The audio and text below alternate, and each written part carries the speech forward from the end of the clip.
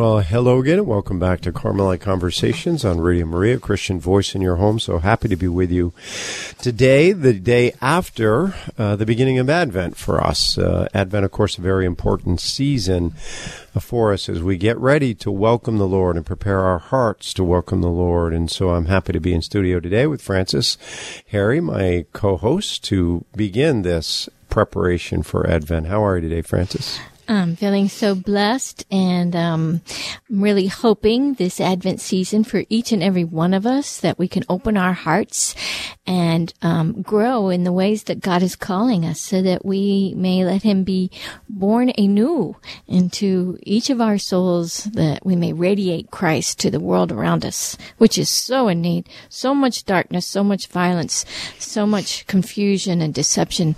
We need Jesus.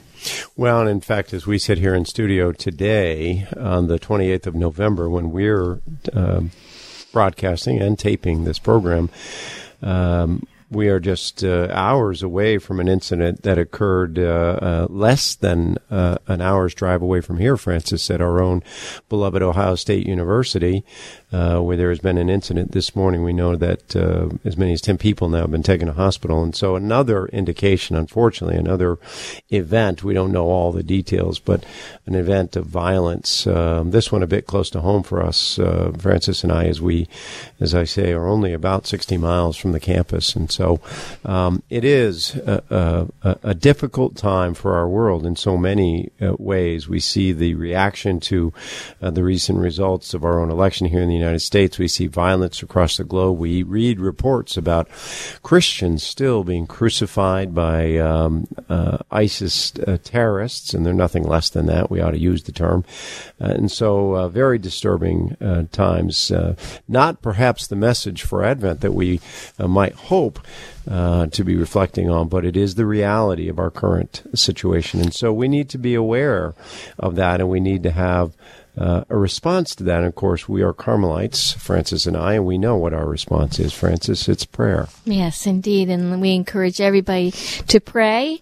And, as we grow in our spiritual lives, we do affect the people around us. And perhaps we will be able to touch some soul that is troubled and has been contemplating some evil acts. You never know how you're going to affect another person. So it's important to think of the responsibility we play by our prayer and our action and trying to live Christ. Well, we're going to then begin our conversation today with prayer, and I'm going to ask Francis, if you would, as you do each week, so skillfully, please lead us in that opening prayer.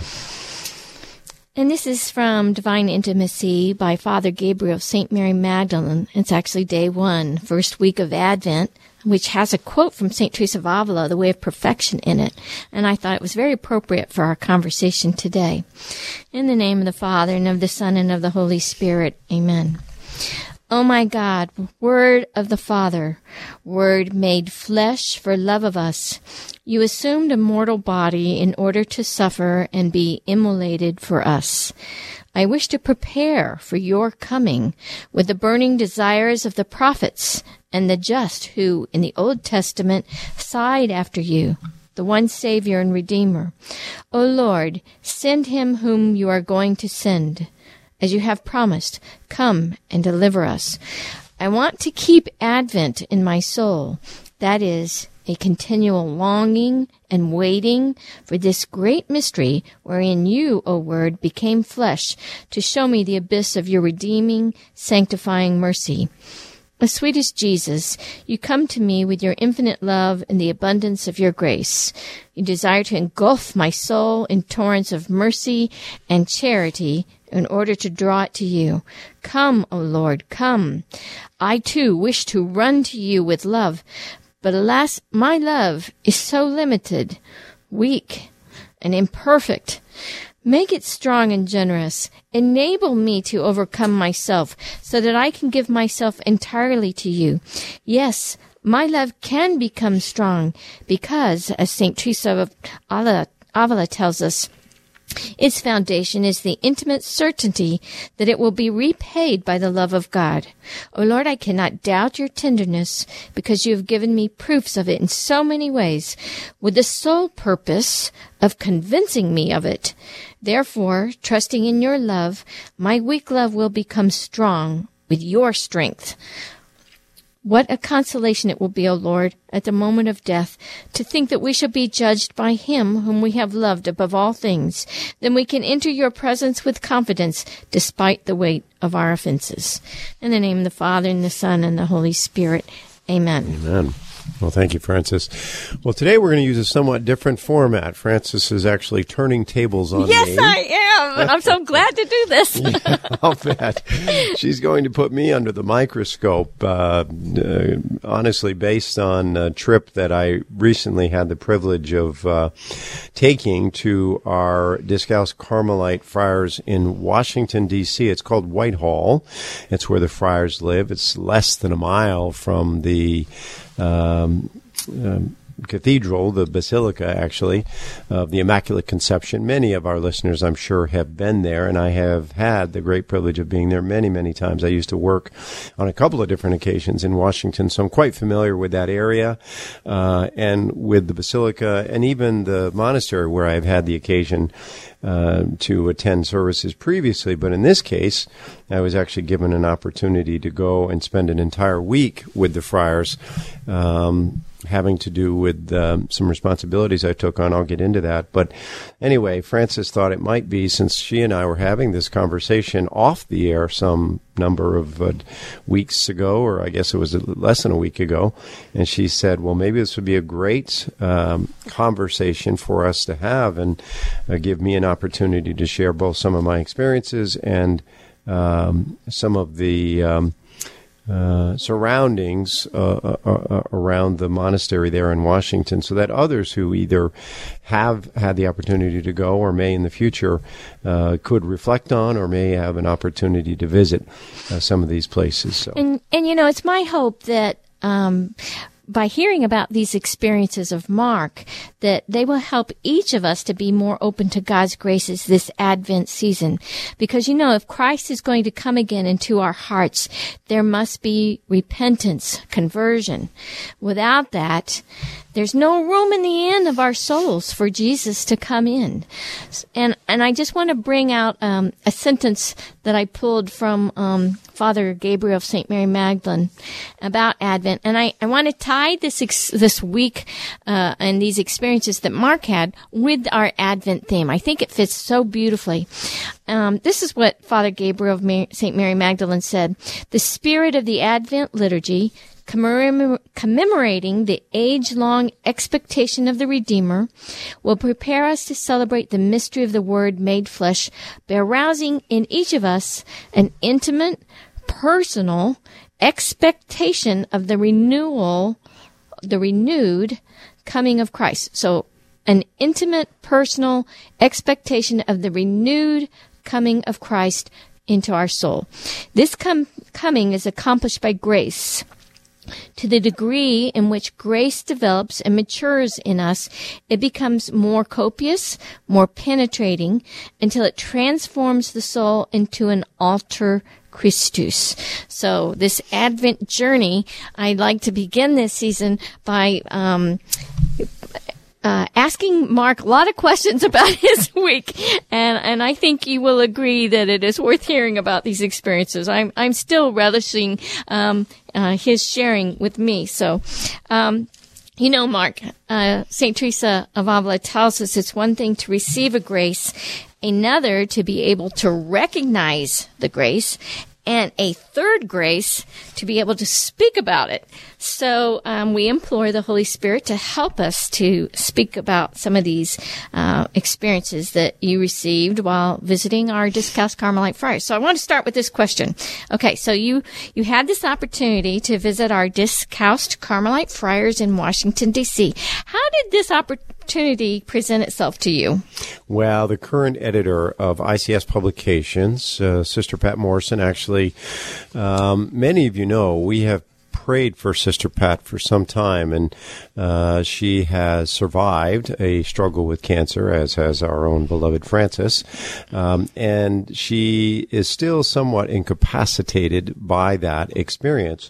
And so she was in need of transportation for an annual meeting. Actually, they have it twice a year, once in Washington, and the other time is often at Holy Hill up in Wisconsin. But she was looking for someone to provide transportation for her to the Discalced Carmelite Friars monastery in D.C., where this week-long series of meetings would be held. There were some other meetings that occurred. We'll talk about that. But I volunteered. In fairness, what I said to Sister Pat in an email was, if she didn't find someone else to do it, I'd be happy to do it. As I say, I maintain business interests in Washington, and so there's always an opportunity for me to go there. And in this particular case, it allowed me to marry up those responsibilities with a week-long stay at the monastery, which was part of the deal. Whoever took her would be allowed to stay at the monastery. I certainly was happy to do that. The travel is not bad from this area, about 8 hours drive, 8 hours total drive. And then obviously the opportunity to spend some time with Sister Pat was a great opportunity. So happy to do it. Well, I've met Sister Pat, and I've talked to her many occasions, and I've always enjoyed my time with her. So now that we know that you and Sister Pat shared a car for at least 8 hours, she's very lively and she's very interesting. She has a great deal of knowledge. I know she works for ICS Publications. She does a lot of their editorial work. So can you just tell us a little bit about what your conversation was like? How was your drive down there and back? Well, it's interesting because I know Sister Pat as well and have for a number of years. In fact, I reminded her that she and I actually met at a Carmelite conference that used to be held just across the campus from Notre Dame University every year. And she didn't remember this, but she and I had actually met there. Oh, gosh, I would say it was probably 8 years ago. Mm-hmm. And I reminded her of a couple of incidents of those 3 or 4 days that we were together that clearly demonstrated that I knew that she had been there. So I won't go into any more of that. But she's an adorable woman. And it's interesting. So when I pulled up into her driveway, we immediately jumped into conversation, and she has a great collection of books, not surprisingly. And I was identifying a number of texts on her bookshelf, and we talked about those, and we talked about different things going on in the Carmelite order briefly as we were packing her bags and getting them in the car.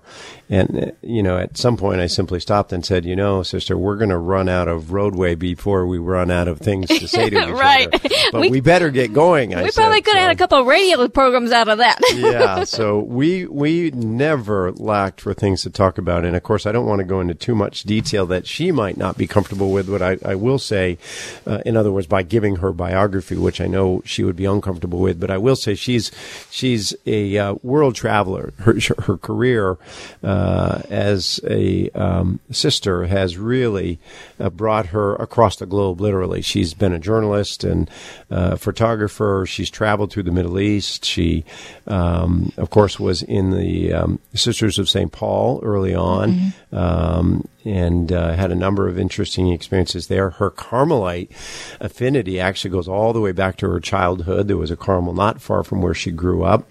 And she shared some interesting stories about both her childhood, her early days after college, and early days in the order of the Sisters of St. Paul. And that's where she really got into journalism. And without going, as I say, through all the details, eventually she found her way back into Carmel. And then with the passing of her mother, which occurred a number of years ago, she left Carmel's enclosure and took on the responsibilities of caring for her mother. And that opened up the opportunity for her to get back into professional work in journalism, publishing, and so forth. And she had a couple different responsibilities in that regard before joining ICS, the Institute of Carmelite Studies, publications, which, as I indicated, she's now the editor for. So what did we talk about? We talked about everything. We talked about the Holy Father. We talked about the order. We talked about her own history. I shared, of course, my own experiences.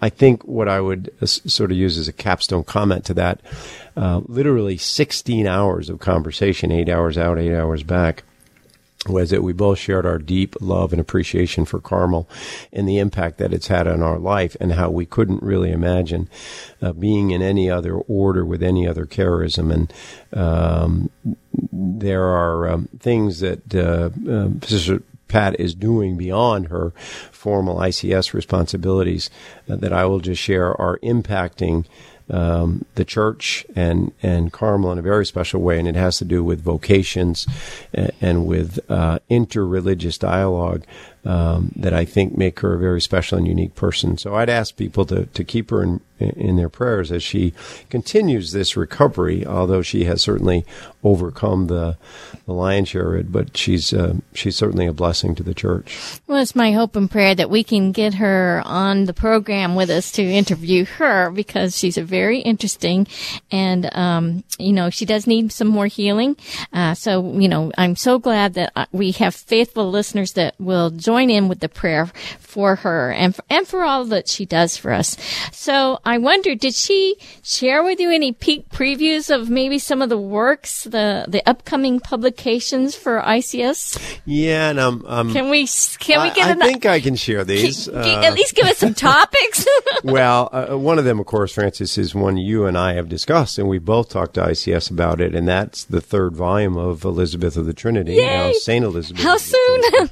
I don't know how soon, and she wasn't even able to share with me because, again, I don't want to go into the details that are perhaps not pertinent for our conversation, but the logistics of publishing and, of course, the translation from one language to another is what's really impeded the progress and ultimate release of that. But she does anticipate, I believe, in 2017, we will see that third volume from Elizabeth of the Trinity, and it will be spectacular. It will be very revealing, and certainly there'll be a lot of new information from that was not available to us. It is unfortunate, and she lamented herself the fact that it wasn't available and couldn't coincide with the canonization. That would have been very powerful. Right. But nonetheless, we are expecting that. The other one I found very interesting is that there is a biography being concluded now on Father Gratian. Oh, yes. So he is a lost character for many in Carmel. Maybe I'm only speaking for myself, but in fairness, we don't have a lot of biographical material available to us. It is there, but it's not available to us. That's being authored and completed and again translated, and we are expecting, I think, again in 2017 that we'll see that, and that will really do a couple things. Frankly, it will certainly give us introduction into another dominant personality in the reform of the Carmelite order. Right. Order. Father Gratian was certainly that, but also will open up a lot of insight into Teresa, St. Teresa of Avila's own life. She had, of course, a passionate affection for Father Gratian, in the spiritual sense, of course, and relied on him heavily, perhaps more so even than St. John of the Cross, for the support she needed for the reform of the order and, frankly, her own spiritual maturity. And so I think those are two very interesting titles that we can anticipate in 2017. Well, thank you for sharing that. We are excited about both of those. So once you arrived in D.C., where did you get to stay? Well, of course, I stayed in the monastery. The friars were very generous in allowing me to take up residency with them.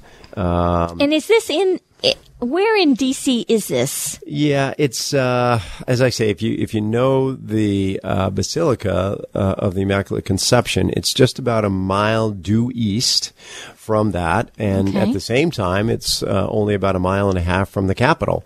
So if you put the Capitol and the Basilica in your mind, and go about a mile one way and about a mile and a half short the other way, that's where it is. It's a little difficult to explain the specifics. I could tell you it's on Lincoln, but most people don't know. What's interesting about it is, though, the monastery is completely surrounded by graveyards. There's a very large graveyard on one side, which wraps around the backside, and then across the street, there's a very large graveyard. And I find that interesting because constant reminder, St. Teresa of Avila, as we know, kept a skull on her desk. And John of the Cross. As did St. John of the Cross. And many people see pictures of that and they wonder, ooh, how morbid. Why would you do that? Well, of course, it was a reminder to them that ultimately we're all called to, our final, as you described it earlier, this experience, this encounter. And we hope that it is an encounter with one that we spend our life loving. But I thought it was interesting as we sat in the choir, and maybe you have some questions about that, but every morning and every evening in our prayers, I could look out the window and see all around me the gravestones. So, it sort of sets you in order, I guess, puts things in perspective, and you're reminded the limited temporality of our worldly existence when you're sort of, wrapped around by gravesite. So, but nonetheless, a beautiful facility, a beautiful old stone structure, just what you'd expect of a monastery, and a place, frankly, I'm looking forward to being able to spend some more time in the future. I was very consoled hearing that our Discalced Carmelite Friars are there, very close to the Capitol. There is a fulcrum of prayer, exuding from that little monastery that I'm sure is very powerful. And we need that next to the Capitol. We need lots of them. So I'm so grateful for that. So once you entered the monastery, what was the feeling as you walked in, and what did you see, and, what was that like? Well, I will say it won't surprise anybody to hear this, I guess, but the word that most prominently jumps to my mind is silence. It's a very quiet place. And, to the extent that you can literally hear people walking down the hall, even if they're a floor or two away from you. It's quite large. There are two wings, both east and west, and then there are 3 floors that constitute the residence. Again, as I say, the profound reaction is one of silence. Even the meetings that are conducted are, tempered with some degree of, control, if you will, and things are never too loud in the monastery. There are TVs and radios. I mean, not in all of the rooms, but in a couple of major sort of gathering rooms. They're not on most of the day, only temporarily for the evenings. But even those are, the volume and so forth is controlled. So that sound, that idea of silence, I think, is the thing that most immediately hits you once you enter the monastery. And with your love of St. Elizabeth of the Trinity and her great value of silence, and silence and solitude, I'm sure your own personal experience of that was even more potent because of how much you appreciate it. So, I know that the friars have a routine, and how were you a part of the routine? Did they let you in, so to speak? Yeah, I was actually, the schedule is posted each day for exactly how they'll conduct the hours of the day. And of course, every morning begins with prayer, and I was part of that. I would pray with the friars each morning. Morning prayer, right? Yeah. Did you do the divine office with them also? I mean, No, that would be done separately by each of them. And I meant the office, that precedes. That precedes morning prayer. That's what I was talking. Yeah. It's all the divine office. Right. But no, it's morning, the morning hours, and then the evening hours, of course, we always prayed those together. There were, social times when there is prescribed social time, usually preceding the meal. Not every day, by the way. It doesn't occur every day. Oh. They do hold to a somewhat regimented schedule. In other words, they have their morning, and then the meetings or whatever their individual responsibilities are constitute the balance of the day, the afternoon, until evening office is prayed. And then following evening office, if there's recreation, that's specified. Usually that was held in a specific room upstairs. And then that's usually followed by the meal. Now, there were many times when meal would be indicated as unstructured. The lunches, for example, were always unstructured. There's no formal meeting for that. You simply choose the time. If you're not fasting, you choose the time that you're going to eat. You go to the kitchen and you serve yourself. How did you know what It was on the schedule. Oh, there was a schedule that you would look every at. Day. Yep. So it would say lunch unstructured, and that meant you go whenever you're ready and you eat.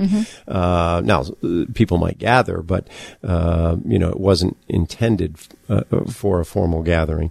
Dinners usually were, and that was really the meal that was most often sort of structured. The others were unstructured, to be honest. And did you have to sit in the same place each time, or you just got to roam and sit wherever? Well, no, there's a big meals? banquet hall, and you could sit anywhere at the table that you chose to. And I meandered about, so I got to speak to different friars at different times. It was good. And I want to hear a little bit more about that. But, we're coming up to a break, and I know that there's many more questions that I have here to ask of you. So we're just going to take a little bit of a break right now, and then we'll come back to this interview of Mark with his week with the friars and how we can relate that to our own personal Advent journey.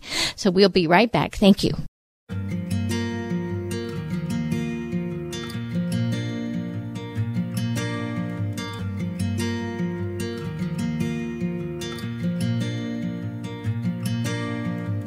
Let there be light again. For into the dark the sun has sent. And we will see once more.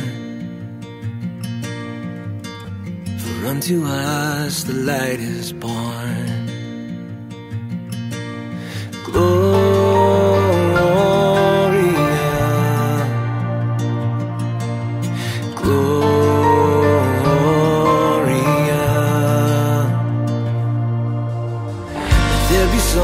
Let there be songs that arise as the angels join in from the skies. We will hear the voice of God with us. Emmanuel, the word is come. We wait in joyful hope. Make every heart his throne, for the kingdom comes. We wait in joyful hope. Prepare the way for love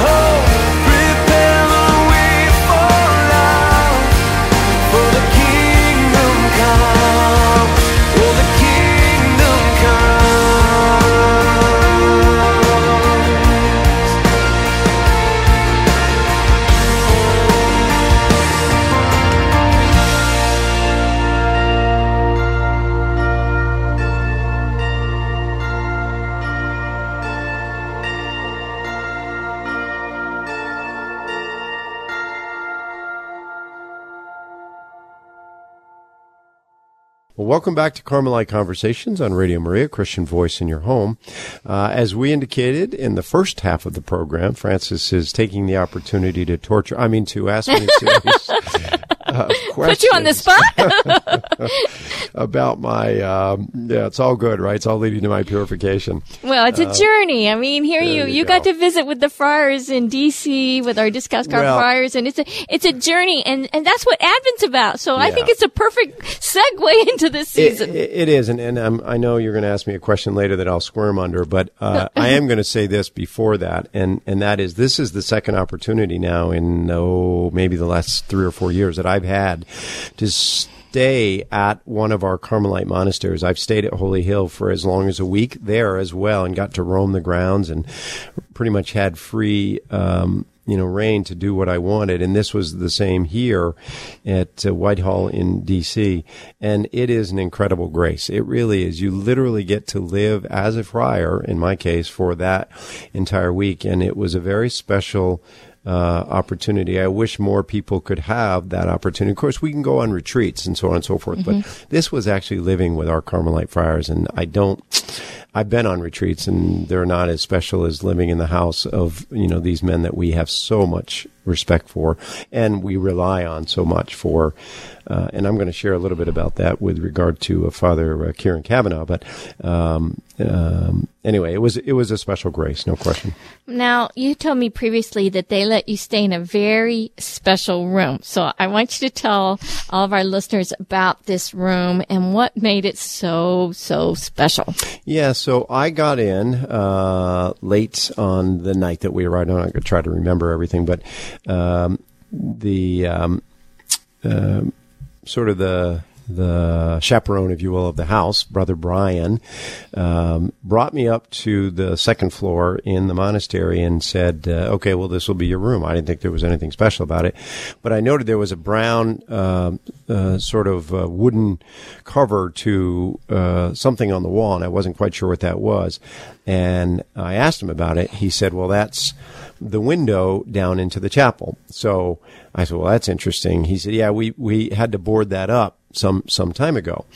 And I wasn't, entirely sure what he meant. So anyway, to advance the story here quickly, he left. I settled my bags in and I opened the window and it looked dark. And then I thought, oh, that's what he meant. They boarded it up. So you couldn't see anything out. Right. Okay. Now, I'll say it was late at night. So the next morning I woke up and I was doing my prayers, and I happened to glance over at the opened door now, and the light began to come through the stained glass windows in the chapel.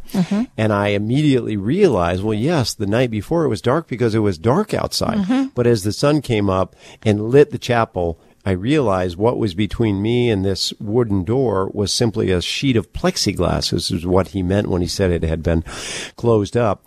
But you, of course, could see directly through the plexiglass into the chapel. And I don't know if we can share the picture later, Francis. You and I can talk about the logistics of this. But literally from sitting in the center of my bed, I could look out this plexiglass plate window into the church and directly onto the altar, where there is still to this day a large, and I mean life-size pillar of Our Lady of Mount Carmel, which stands above the altar. And I know for our liturgists, who may be listening, they'll note that post-Second Vatican Council, that's actually not appropriate to have something above the altar, but the weight and size of this particular statue really precludes its removal at this point. So they've simply gotten absolution and they've left it there. So I would literally look out from the center of my bed as I was reading and see our Blessed Mother holding the Christ child, of course, the scapula in both their hands. And that was my view, in addition to the altar. Now, that room had previously been the reason for the window. And by the way, it's the only one in the entire monastery that has a window onto the chapel. The reason is it had been the infirmary for the friars years ago, as is the case, or has been the case for many years in Carmels in monasteries. The sick are simply cared for there in the monastery. Of course, that doesn't happen anymore. They're taken to other facilities or hospitals. But back then, that's the way it was done. The brothers would take care of the friars or even brothers who may become ill. And this window was installed so that they could watch when Mass was conducted, and then the host was brought up to the second story to them so that they could participate.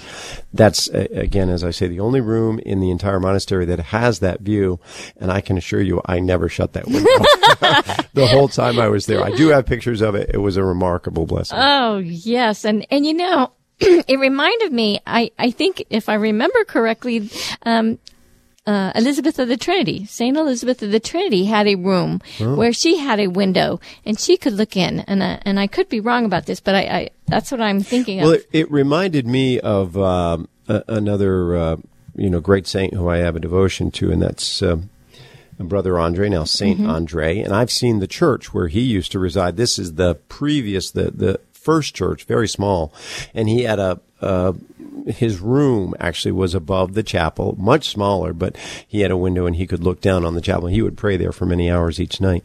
I was reminded of him, in fact, when I was in the room. So it was a remarkable blessing, I have to tell you. And then, of course, I went into the chapel. Now, the chapel, when I say the chapel, it's quite it's a church. I mean, it's a regular church, but it's not used. It's really not occupied very often. Occasionally on Sunday, they will open it up for masses. But the Sunday I was there, in fact, they did not. Where do they go then? They go into the choir. They do the Mass in the choir. Okay. Much smaller.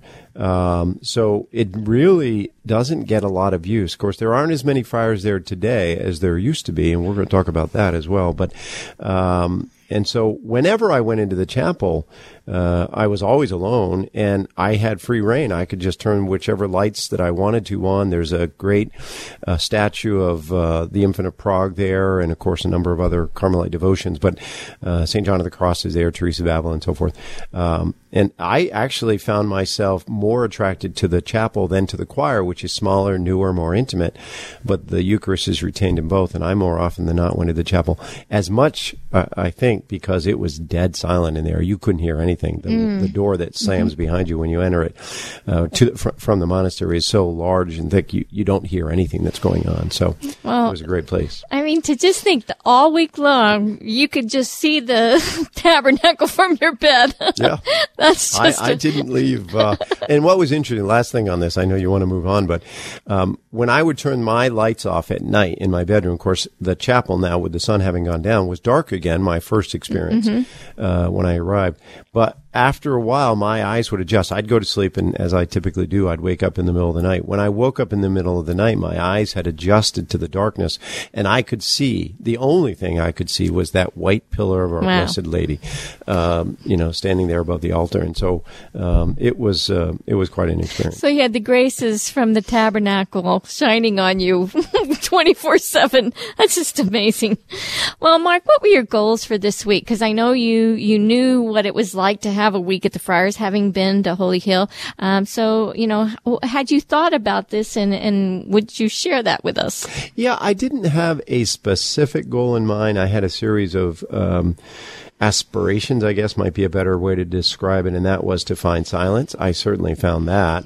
Praise God. To get away from some of my responsibilities, although I indicated I did do some work while I was there. I had meetings and certainly phone calls and did my mail and so forth, but really tried to stay away from that as much as I could while still trying to fulfill my responsibilities.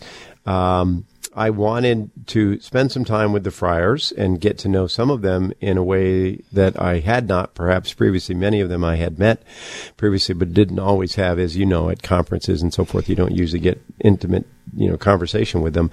So I really wanted to do that, and I did, and I'd be happy to share some of that.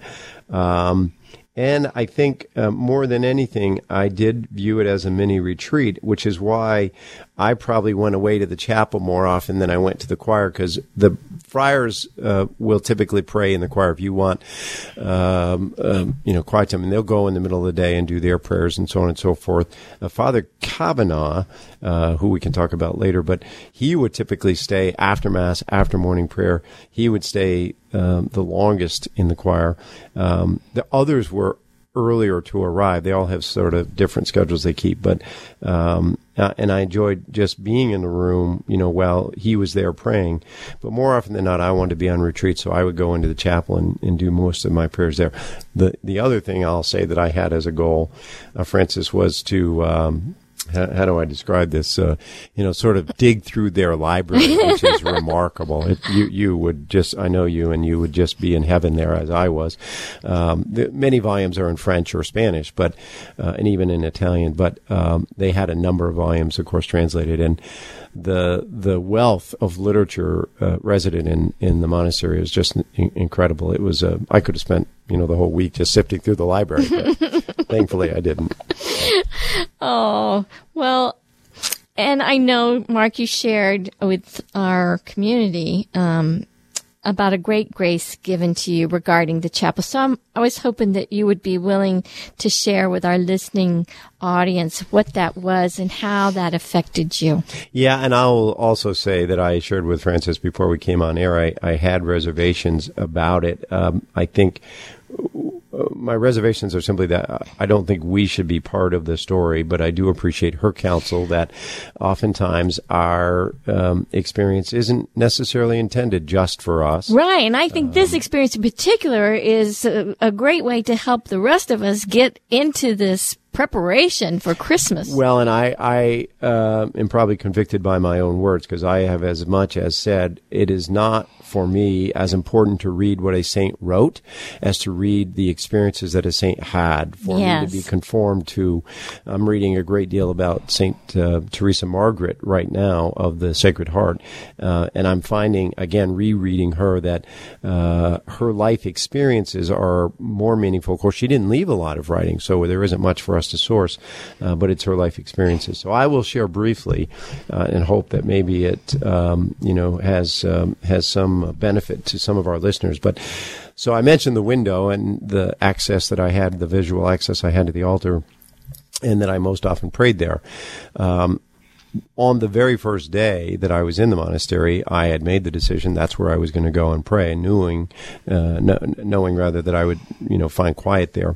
So I walked down. I had left the window open in my bedroom, so the light was coming in from that window into the chapel, actually, which was a revelation. And I was glad that nobody went to the chapel, because they could have also seen up into my room, even though it was above the church. You could certainly have access to it, visually have access to it. So I looked from the chapel, from the altar. I looked back over my shoulder, saw my window open. I looked over the altar and saw the Lady of, our Lady of Carmel in the tall white pillar. And then I looked over to the Infant of Prague, where I was getting ready to go and pray. I have a devotion to the Infant of Prague as well, and I thought, well, I want to spend time.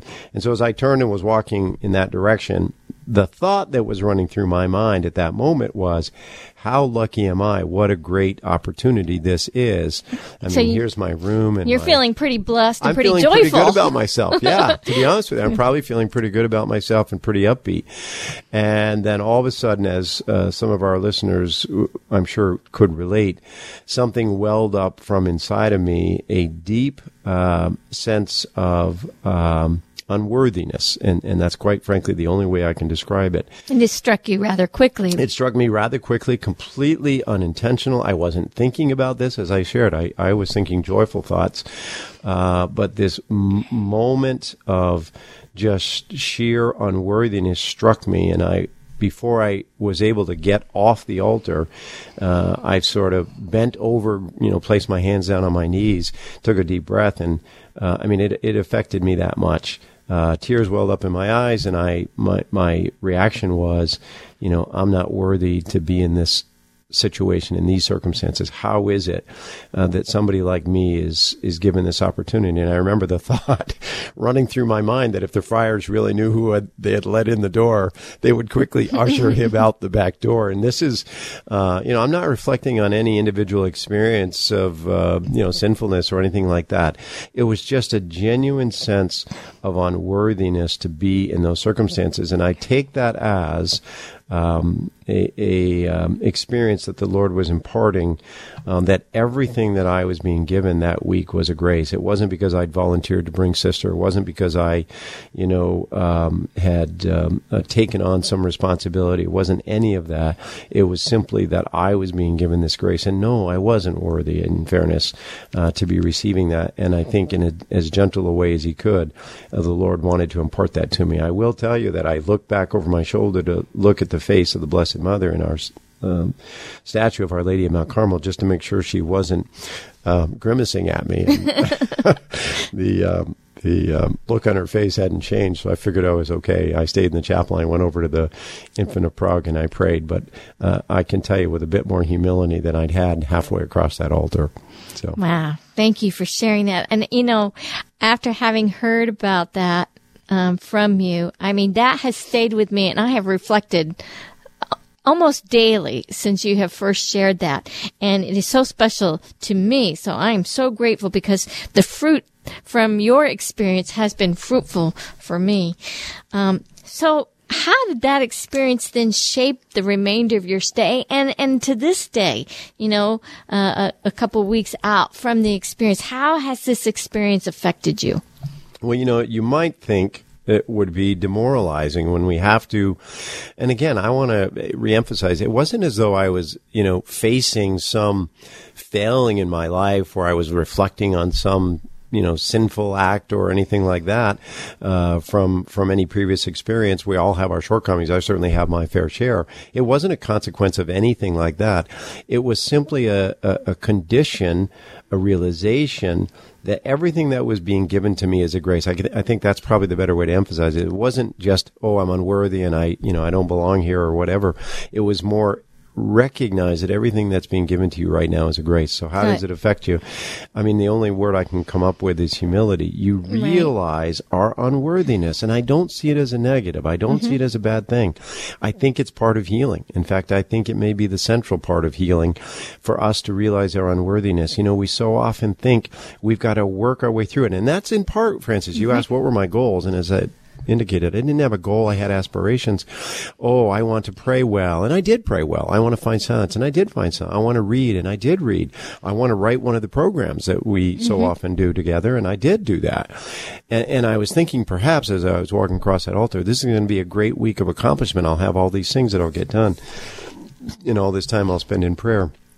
And we can sort of fall back into this trap of thinking it's our activity, it's our action, it's our initiative, and so on and so forth that is bringing about our holiness. Well, that's not true. That's simply not true. We have a responsibility. We have to do the minimum. But the Lord does all the work, and all of these things that we experience, in my case, the open window down to the altar, the ability to go into the chapel, the opportunity to be in silence for a week, to live with the friars, to draw from their library, was all a grace to me. It had nothing to do with anything I had done. Even the invitation to go there was the Holy Spirit's. I realized that. And so that was the consequence, I think, for the remainder of the week, was this realization that everything I was experiencing was a gift. And you don't want to spoil the gift. You want to try to take as full advantage of it as you can, but recognize it's a gift. You didn't do anything for it. And I imagine that is continuing to echo through each of your days. You don't forget something like that. It just keeps replaying, right? Yes. I think you go through stages, right? It's like new doors open and you get to enter in. I don't mean the 7, interior castles that Teresa talks about. I'm just talking about we go through experiences and we're never the same afterwards. It changes us fundamentally, and, we just kind of move on. And you get to draw from that experiences, those experiences each time. And they should continue to bear fruit. And their realization was everything that is happening to us in life, good or bad, by the way, is a grace, and there's mercy behind it. We can react to it differently, but it doesn't change God, and it doesn't change the work He's going to do in us. And that sense of humility and the truth of who God is and who we are, what a great way to begin Advent. And so I invite all of our listeners to reflect on how much you are given everything that you have in your life, everything is from God. And all of the negative, he turns into good if we just cooperate with him. We just need to keep turning back to him. All right. That was wonderful and very special. But now I'm going to turn to another area. You've mentioned a couple of friars, Father Kieran Kavanaugh. Talk to us about which of the friars you got to meet and talk with, and what were your impressions?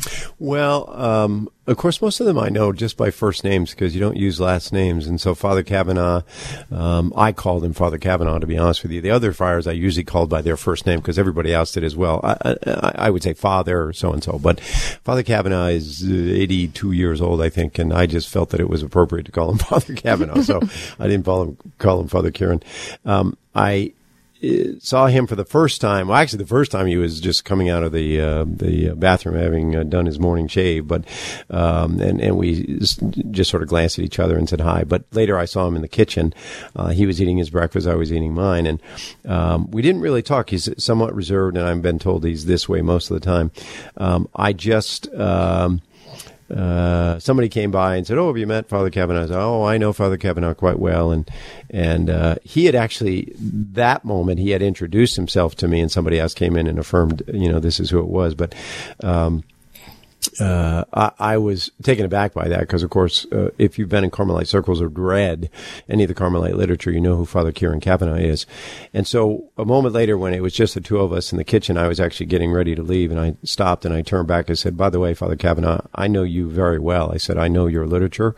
I know the work you've done for Carmel." And I said, "I just want to tell you that I personally thank you, and I believe there are thousands of others out there like me that are so appreciative of your life and of your contribution to each of our lives."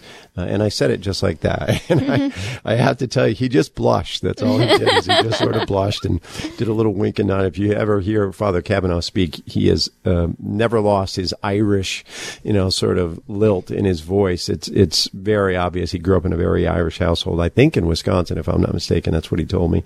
But anyway, I wanted to make sure to take that opportunity with he and I alone to share that with him, because he has been just, an absolute gift to the order. And I don't know that he knows that or would accept it when it was said to him, but I certainly was going to take the opportunity to say it to him, and I did. Well, time is running by so fast, Mark, and I had a lot more questions for you, but we don't have time for all of them. So, well, I also want to just quickly mention Father Mark because, we had Father Mark here for a radio program. Father Mark Foley, right? Foley, right. Yes. Sorry, Father okay. Mark Foley. Our listeners need to know who that is. Yes. And I got to spend a wonderful evening with him, both in recreation and at a meal, and we shared our appreciation for Dante's Divine Comedy and for some other literature, Russian literature, which he likes and I appreciate. And I'll tell you, you really get a sense of who a person is when you have an opportunity to do that, other than just watching them present. Mm-hmm. Of course, he's a great presenter. He's been a great writer and also made significant contributions to the order. But to be in a more intimate setting with him and listen to some of his own experiences was very enlightening. And you do realize, the struggles and the trials that so many of our friars go through in the life that they have chosen, and they're such devoted men. And it opens up quickly the opportunity for me to say that one of the missions I took away, because I also got to meet three of the young men who are studying for the priesthood. Right. They're all at different stages, and I won't try to, elaborate on their biographies because we don't have time, but I do want to say this. It has become my personal mission, and it will be part of a discussion with our council, actually, Francis, next month, to begin a ministry of praying for vocations, not just for those that are in process, as these three young gentlemen are, but also for entry of new friars. It is my hope to fill Whitehall and to fill Holy Hill with new young men who are willing to step into the Carmelite order. I think we have to take that on as a personal mission, and it certainly has become one for me. So I encourage for those of us who are Carmelites, and even if you're not, feel free to join us in praying for vocations to the Carmelite order. It's so important for us. Well, wonderful. Now we only have about another minute or so. So, Mark, I just want to ask you, how has this trip prepared you for Advent, and what suggestions can you give us, all of our listeners, for this Advent season in preparation for the incarnation of the Lord? Well, that's a large topic, as you know, for me. And we're going to discuss it actually in the next couple of weeks. I'll give some insight on that. This idea of the incarnation and what does Advent mean for us personally as it relates to the incarnation. We will talk about that more. I would encourage you to reflect very deliberately on that mystery of the Rosary, known as the Nativity, which is the incarnation, and the invitation that each of us has to take on Christ in our own being, in our own person. We are to become another Christ. We are, I will share just briefly, through devotion to the Sacred Heart, I believe, is the central avenue, and with the Blessed Mother's help, for us becoming another Christ, for us literally allowing Christ to extend his humanity through us. That's sort of the precursor to the next couple of weeks of conversations that Francis and I will have. But Advent has begun, so the process for each of us needs to begin. Invite Christ into your heart, enter his heart, and let him extend his humanity, his redemptive work through you individually. That's my invitation. Well, Mark, I want to thank you especially for sharing these very special experiences with us. We're so grateful, and I'm confident that the fruit of your experiences shared with us will continue bringing further fruit. So let us go to our closing prayer. This is from, again, day one of Father Gabriel of St. Mary Magdalen's Divine Intimacy. In the name of the Father, and the Son, and the Holy Spirit, amen. Lord, do not, I beseech you, permit that this exceeding great love, which led you to become incarnate for my salvation, be given in vain. My poor soul needs you so much. It sighs for you as for a compassionate physician who alone can heal its wounds, draw it out of its languor and tepidity, and infuse into it new vigor, new enthusiasm, new life. Come, Lord. Come. I am ready to welcome your work with a docile, humble heart, ready to let myself be healed, purified, and strengthened by you. Yes, with your help, I will make any sacrifice, renounce everything that might hinder your redeeming work in me. Show your power, O Lord, and come. Come. Delay no longer. In the name of the Father, and the Son, and the Holy Spirit. Amen. Well, a reminder, you've been listening to Carmelite Conversations on Radio Maria, Christian Voice in your home. Until we're with you again next week, God bless.